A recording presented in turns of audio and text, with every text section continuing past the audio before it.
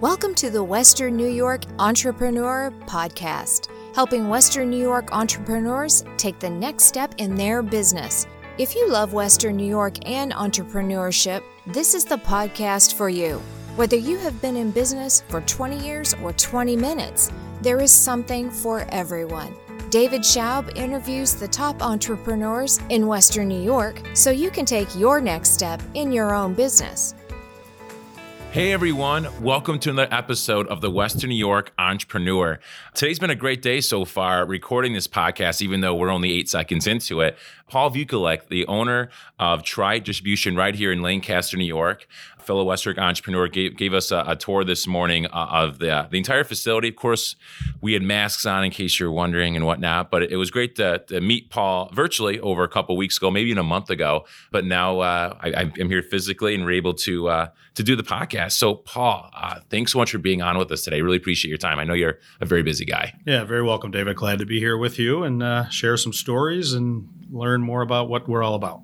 Yeah. So, what's so great about this podcast is we get to basically help other entrepreneurs take their next step in their own business, whether it's through hearing through stories or through just asking questions that either people submitted or questions that we kind of come up together to kind of draw your expertise and really what you're about and what you believe business is about in Western New York, man. So, Paul, for those that don't know really what Tri Distribution is, I doubt they do, they don't, but in case they don't, what is it? And really, how did you build this company up and really just I guess I'll just start there. What are you really all about as an entrepreneur, I guess? Sure, David. Appreciate that. Tri Distributing's been in business for now over 90 years. Started by my grandfather. A lot of stories, but my grandfather, typically people that got into this business back when Prohibition ended, gentlemen typically in this case were bootleggers. And my grandfather was probably the most successful bootlegger at the time. Success back in those days was determined based on how fast your boat was. And his boat was really fast. So that's how we originally got into the business. And of course, when Prohibition ended, we were basically formed through the government and government mandates in determining that beer had to go through franchise operations like ourselves. So we're the second tier of a 3-tier system, from the supplier, which is the breweries, to ourselves, the wholesaler, and then we deliver it to the stores and the restaurants in our geographical area. And we do have a geographical area, which is Erie and Niagara County. That's for our core business here. And then we have a non-alcoholic arm that covers 30 counties across the state, which is called Balkan Beverage, and that's primarily the Red Bull brand. So we have agreements with our suppliers, and our largest suppliers are Anheuser-Busch, so the brewers of Budweiser and Bud Light, Michelob Ultra, and Labatt Brewing, which is now FIFCO, which is owned by a Costa Rican company. And then we have an array of other brands like Yuengling and Heineken, imports, a lot of local brands. We'll probably talk a little bit about that later. We also are in the wine and spirits business now. We've been in that for about 4 years, and that's going very successfully so far. And so that's really about it. So we're very ingrained in the community and a lot of events. We sponsor a lot of the events, from the Buffalo Bills and Sabres all the way down to local picnics. Yeah, so that's a lot to unfold, and questions are kind of popping up in my own head despite what we have submitted and what we have written down prior here. But so how long, so give me a timeline. I always love timelines. So timeline that you kind of took over the Tri Distribution business and then beside the timeline, what is the biggest thing that you think you've learned since taking over? Yeah, great questions. Well, I came into the business when I graduated from college in 1985, and obviously been in the business ever since. Actually took over the business as president and CEO in 2000. And what have I learned? I've learned so much, but one thing I think I've learned is how important it is, especially in our business, that you establish and maintain key relationships, not only with our suppliers and our breweries partners, but also with all of our accounts. So whether it's the owner of Consumer Beverages, Neil Kavanaugh, to the president of Tops, all the buyers for the major chains, right down to your neighborhood bar and restaurant. So it's important that we as owners are in the market visiting these accounts, that they get to know you. It's all about relationships at the end of the day. And I think I've learned that from day one, and that's still true today. So I'm a very curious person, and I'm sure our listeners, we're over 100 episodes, they probably realize that I just ask sometimes the most random outlandish questions, but what do you think is like the best way to build a relationship that you found that maybe hasn't worked? You're, I think this would be a good idea. Like, I don't know, maybe it was maybe a softball thing. You're like, oh, that didn't work out. They don't like softball. Or maybe it was something just simply a phone call. What do you think is the best way to keep those relationships genuine and that they feel appreciated? Right. Well, it's funny. You talked about the Enneagram. Yeah. And, there's a lot of different personality measurements out there, but every account's different, every person's different, and how you approach them. And I think you have to be able to feel that out first. Be a good listener. We've had some accounts that are very demanding out there, and they have to be treated in a different way than somebody that is not as demanding. So, again, at the end of the day, we always had the saying that the customer is always right. Well, that's not really true. They're not always right, but we're always willing to work with them, and that's important. So I think the success we've had over the years is, not only myself, but, all our people, our salespeople in the trade, our delivery drivers. Quite honestly, our best relationships out there are our delivery drivers with our accounts, because they're doing the manual labor. They're the ones who are moving kegs and cases for the accounts and doing what they need to do in their respective bars and restaurants. So yeah. Yeah, I imagine as obviously the truck drivers, they're the ones probably, not meaning the owners necessarily, but they're working with them. So I imagine that's important. So I have two questions I want to ask at once. So I'm trying to debate in my head which one I want to ask next. But obviously you have so many employees. You showed me the wall, and I couldn't count. So that high, that quick. So how many employees does Triad Distribution have now between you guys and Vulcan, which is your, I guess you call it your brother company? So we actually have three companies, as I talked about earlier, too. We have another company in the Albany market, 12 counties there. So between all three companies, we have over 500 employees. So I know that because during the first stimulus plan last year, we were taking a look at, when business went awry for everybody, we were looking at doing the PPP program, but then we determined that our full-time equivalents hopped over the 500 mark. Yes, we're, probably, just over 500, about 525. Wow. And obviously you're not the one managing all those people. So obviously we have systems in place here, but anything that you've learned over the years since 2000 that you're like, man, this system really works a lot better, or maybe there's a hiring process of keeping those systems in place so everyone's happy and really just it's working really well. Anything that kind of sticks out to mind? Anything I just said there at all? I would just say this. I think when you're maybe not necessarily a system, but people, right? If you hire the right managers and the right people, things take care of themselves. We're always going to have systems. We're a union operation here in Buffalo with regard to our delivery and warehouse. So you have to act a certain way there, right? When you're disciplining or talking to people, as opposed to the non-bargaining unit. So we have systems, yes, but at the end of the day, it really comes down to the individual managers and how we manage our people, whether you're disciplining somebody or you're trying to mentor somebody. So I've always been a strong believer in hiring the right people, put them in the right seats, and just let them manage. And I think that's important. So that's my management style. I like my people to manage and not worry about what I think or what I would do. I want to know what they want to do. So I think that's probably the strength. I'm sure they appreciate not being micromanaged either. So nobody likes that. Speaking of harmony, by the way, systems and keeping, we talked about keeping your, good relationships with your partners and whatnot. But obviously, this is a family business. As we mentioned, I saw that really cool photo of you and you and the four other brothers there, which is awesome. But what are some of the challenges you faced in keeping harmony among family members in a family business? Right. It can't be, especially with brothers. So I think it depends. I think I would say overall we get probably an A grade for that, and I really credit my parents for that, the way we were brought up. I think separation of years has something a little bit to do with that too.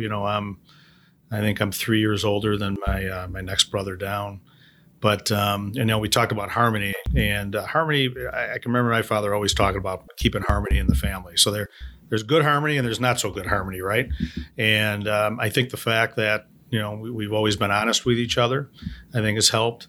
I guess the best way to break it down, when you look at the five brothers, I had two brothers who are now not in the business anymore, two younger brothers.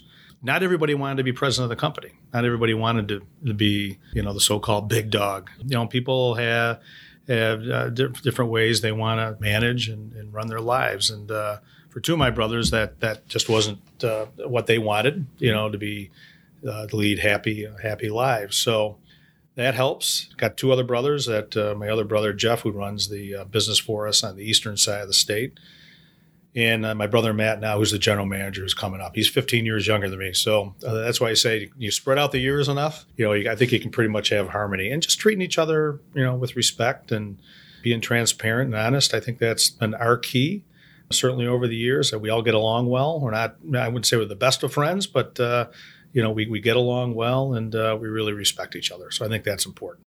Yeah, and I think it's really crucial. So and definitely the age definitely helps too as well, because if it's back-to-back years, you can get a little. Yeah, I would just say this too, that I think it's just important that you get along, and I think what's also good, the other really big piece of it is that we're a big enough business. We can spread around the wealth, so to speak. So you can take a leadership role in the company. I think that's important too. I totally agree. So that being said, it's a pretty broad question, but I do want to ask it because I know I always think about that when we see these bigger companies in the area. Like, man, what are their keys to success? Because as you're very well aware, the world is changing pretty fast paced. It's hard to keep up with everything. So what do you believe are the keys to success here in entrepreneurship or as a business owner? Yeah, good question. First and foremost, we call our employees stakeholders, and that really means a lot to us. We give them a stake in the company, and that's STAKE. Mm-hmm. So every year, based on the performance of the company, we provide everybody in the company, including our bargaining unit, which we negotiated probably about 6-7 years ago into the contract, a profit sharing plan and program. We've been doing profit sharing since the mid-'90s, and since the mid-'90s, we've made a contribution to their 401k program every year. So we'll do anywhere from 2% up to 15% of their annual wages they'll get in a profit sharing. So that's important. I think people feel that that means something to them. I think it brings loyalty to us. So I think that's important. So you got to treat them as owners of the company, and that's what we do. The other thing is we treat our people with dignity and respect. We give them. My father has always used that we give them dignity from day one, and I would agree with that 100%. No matter who you are in our company, what job function you perform, we always have an open door policy. You're always welcome, no matter who you are. And I very rarely close my door unless I'm in a Zoom meeting, of course. But that's very important to us. Anything else that sticks out to you? Yeah, those will probably be the key. But I think as an owner of the company, we've always had been very important to us is that we're visible, right? So we took a walk earlier in the warehouse, and we have that management rule by managed by walking around, right? MBWA. So that's always been important to us, that our people see us daily and know that we're in the business, we're out in the trade, working with them, helping them sell. I think that's important. Are you looking to buy or sell a home this year or in the near future? My name is Inas Latif. I'm an associate broker and a team leader of one of Western New York premier teams, ranking in the top 1% year after year. We service our clients with the highest level of integrity and expertise. So please reach out to me at 716-417-4755, and I'll be happy to help. Yeah. So for our listeners out there, I always stop every, 5-10 minutes or so. Whenever I think is a good point, I want to ask you guys that question. You mentioned a key to success, really just giving people ownership in the company. Well, you're like, Dave, I have 2 employees. We don't have, all that, right? But my point is that how can you give them a stake in the company in terms of not actually a stake, like STAKE, but really just how can you have them create ownership in your own way so they feel like it's a bigger part of just getting a paycheck, going to work, and what's the least I can do to get paid? So what do you think in your business then that you can take a next step and to give ownership or a sense of pride, or again, creating your own little stake in the company that are with them? Because again, people will rise to the occasion, I believe, that we call them to. And then our actions proceed after that to back that up. It's not just words, right? So again, one of my favorite quotes are, I can't hear what you're saying because your actions are speaking too loud. So again, our actions have to go through that. And so clearly, Paul, you've done that, having over 500 employees, doing it for as long as you have, man. So speaking of culture, by the way, what kind of culture do you nurture in Tribe Distribution? Again, we have core values in the company that we really you probably saw the signs, when you were walking into the business. We pretty much have them everywhere, and that really sets the tone for our culture. And I'll just read off the 5 core values just for expediency's sake. But we win, we own, we care, we produce, and we deliver. Right. So along with each one of those values is a descriptor of what we're about. So I think that is important. We actually reward our stakeholders with pins and monetary awards if they do something extraordinary. Maybe sell an account a certain product, or I'm trying to remember. Recently we had drivers that will go out there, and typically they're not our salespeople, but they'll go out of their way to see an opportunity. So we'll reward them for that. So I think that's important. They want to know what's going on in the company, right? So I think transparency is very important. When we review results with them on a regular basis. We do quarterly reviews throughout the company. We're actually taping them now. We'll do them live on Zoom, and then we'll tape them for our delivery and warehouse people, which we're actually covering them with them this week.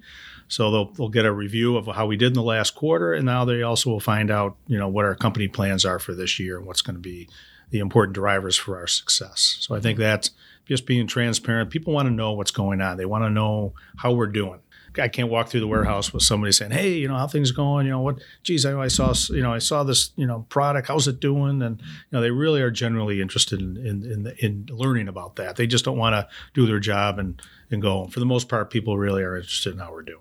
And that's obviously, I think I couldn't agree with you more, because, back, maybe, I don't know, because I'm 33 years old, but maybe back years ago, maybe that was good enough. But today it's people actually want to feel like what they're doing matters, and they're part of something bigger than themselves, and they're really part of a great culture. And again, I think that's the number one reason for even retaining people, let alone motivating them to do more. I do want to get to some questions from some people. So again, for those that don't follow me on Facebook, or specifically more of LinkedIn, make sure that you do, because I'm always asking, hey, what should we ask these people that are coming up? So I asked, hey guys, we have the owner of Tribe Distribution for the podcast. What should I ask them? And so Hayden Bell, thanks for the question. His wife owns a gluten-free bakery and is mostly in wholesale with local grocery stores. I know obviously, things are different with a bakery and food and whatnot, but in your opinion, what is the best way to approach distributors? I guess I'll go with that question first. So if you're a supplier looking for somebody to distribute your product, so we probably get 2 or 3 inquiries a week from different craft breweries or different suppliers. We just last week got a request from actually one of our suppliers currently who's going to be making a CBD soda. But if you're new and new to the market, I can tell you, for us, it's very difficult to get into our house unless you have a lot of support. So I think I would say, even whether you're a bakery or you're a brewer, I think if you're looking to enter a market, that you want to make sure that you have enough support for your product, and whether it's people, right, or programs to help sell your product, whatever it might be, the right pricing. I think that's important. At the end of the day, we make our decisions based on that. What kind of support is that person, that supplier company going to give us to help, promote, sell their products and be more successful? Oh, very, very important. Yeah. So do you ask for like a pitch deck? Do you ask for just basically you need to be on numbers and all that? Kind of like a Shark Tank. How questions are, how many of you sold so far? Where are you distributing it? Right. So that's what I figured. But. Yeah, the pitch is important, obviously. And I let my salespeople make that decision, quite honestly. I won't, very rarely will I make a unilateral decision when we're doing this. Yeah. But, I let them decide, because they're the ones who ultimately have to sell the product. But you're right. They pitch. And one thing I'll say, we were pretty open about letting people present too. I've always been a strong supporter, especially of our local craft breweries, and to the point where we've probably got about 90% of them that we're distributing for right at this time, and they're all doing very, very well and very successful. Yeah.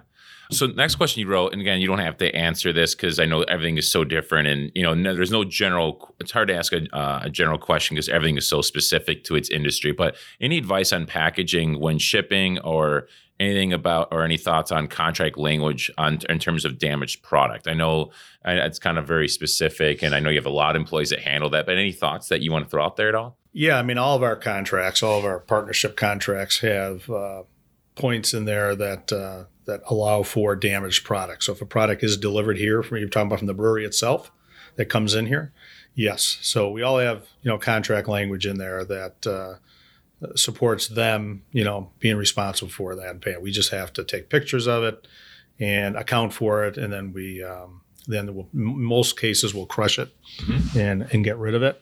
The other side of the business for us is on our delivery side when we deliver to the stores.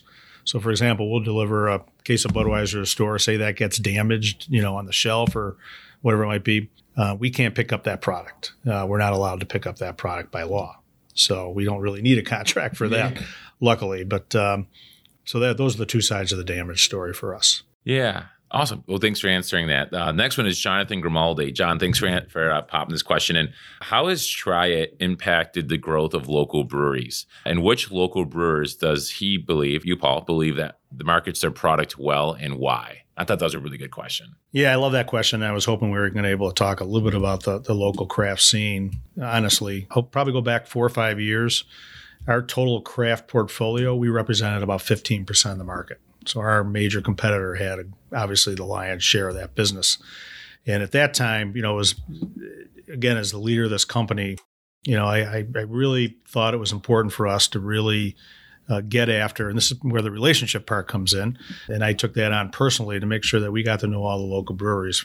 So when they were ready, and I did that in an honest way, quite honestly. It was just not strategic. It was in an honest way because I really care and I really want them to perform well. And to the point now, we actually, once we got a few of them in, we started a program.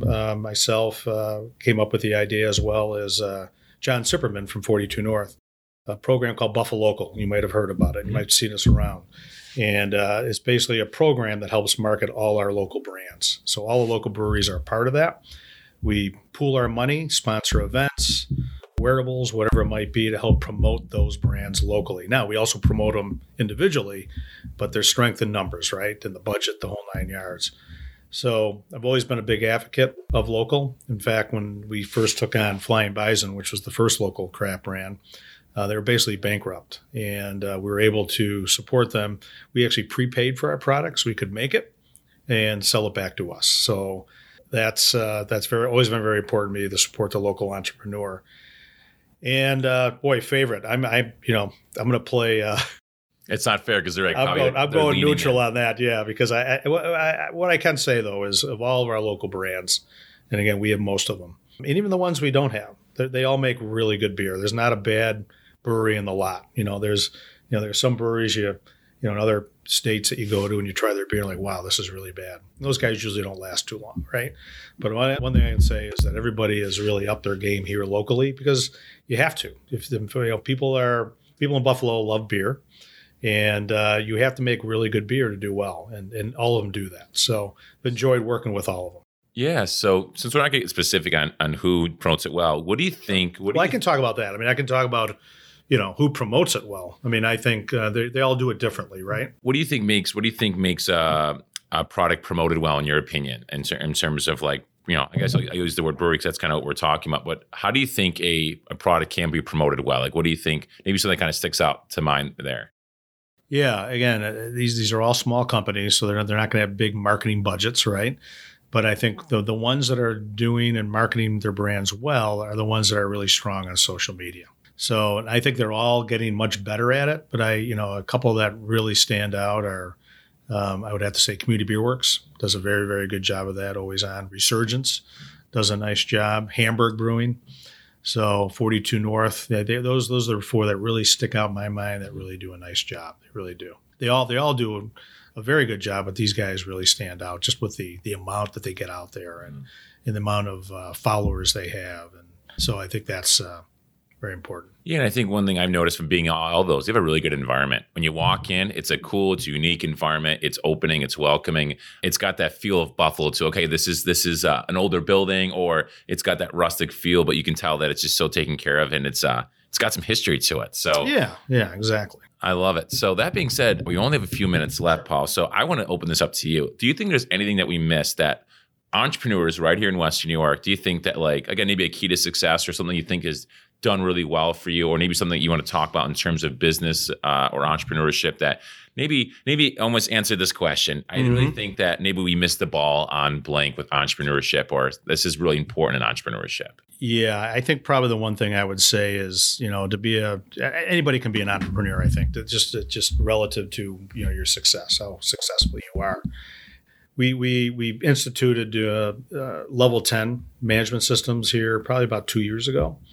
And the one big aspect of that is who's the visionary in the company. And I would say that, and typically it's the leader of the company. But when I think about that, and I think that's spot on as it relates to entrepreneurship. You have to be a visionary. You have to be able to, like, I'm always thinking, like, what's our next move? Whether it's wine and spirits or, starting Buffalo Local, what's our next move to be, new, unique, and different that can help grow our business. So I think that's very important. That, I think all successful entrepreneurs have that visionary aspect to them. I think it's so true. Yeah. So again, let me ask the last question to you guys, the listeners out there, guys and ladies. What do you think that is your next move? What do you think is something that you've been maybe holding back on in terms of being a visionary on? Or what is something that's kind of, maybe it's died a little bit. Maybe it's just, I've been kind of doing the same thing for 5-6 years. It's been working. But again, when I feel like when we're truly alive is when we're pursuing something that might be, that'd be cool, but man, that'd be a lot of work. Or I'm not sure how it's going to work. I'm not sure how it's going to unfold, but let me figure that out. So what do you think that is for you as an entrepreneur? Because I'm a big believer that when you're not growing, you're dying. When you're just stagnant, you think you're in the middle, neutral, but really you're falling behind. So things change very rapidly. So I think, as Paul alluded to, that we need to have vision for our company, even when we are very successful, or even when we're in the very beginning where we're not so successful. We have to keep the vision going, because then people perish, right? And not in that morbid way, but in the way of people just don't follow anymore. They just don't care to be along for the journey. People want to be a part of a journey and what they're doing, what they're following, for brands anyway. So, Paul, man, I appreciate your time. I know You're that welcome. You're very busy, and you gave me the tour today, and I appreciate that. You didn't just kind of get me in and out. So that being said, for those that really just appreciate your store, maybe they have a question again that I just don't have an answer to, or I forgot to ask it to you. What is the best way to contact you? And whatever you feel comfortable. Some people put their email. One guy I think Paul Simonelli put his cell phone out. I was kind of surprised by that. But my point is, whatever you feel comfortable. If someone wants to reach out to you, not to pitch you, but to get your ideas in something. Yeah, probably the easiest way to get a hold of me, rather than give out my long email address, is just, look us up in the book, or call me on the phone at, our number here, business number, which is 716-651-3551. And, you should be able to get a hold of me. Yeah. Paul's not hiding. So, not hiding at all. Yeah. But anyways, thanks for your time, Paul. And again, I really appreciate it. Thank you, David. Glad to do it. If you loved listening to the Western New York Entrepreneurs Podcast and want more, subscribe to it and head on over to wnyentrepreneur.com for articles, what's coming up next, and to get involved. Thanks for listening. We'll see you next time.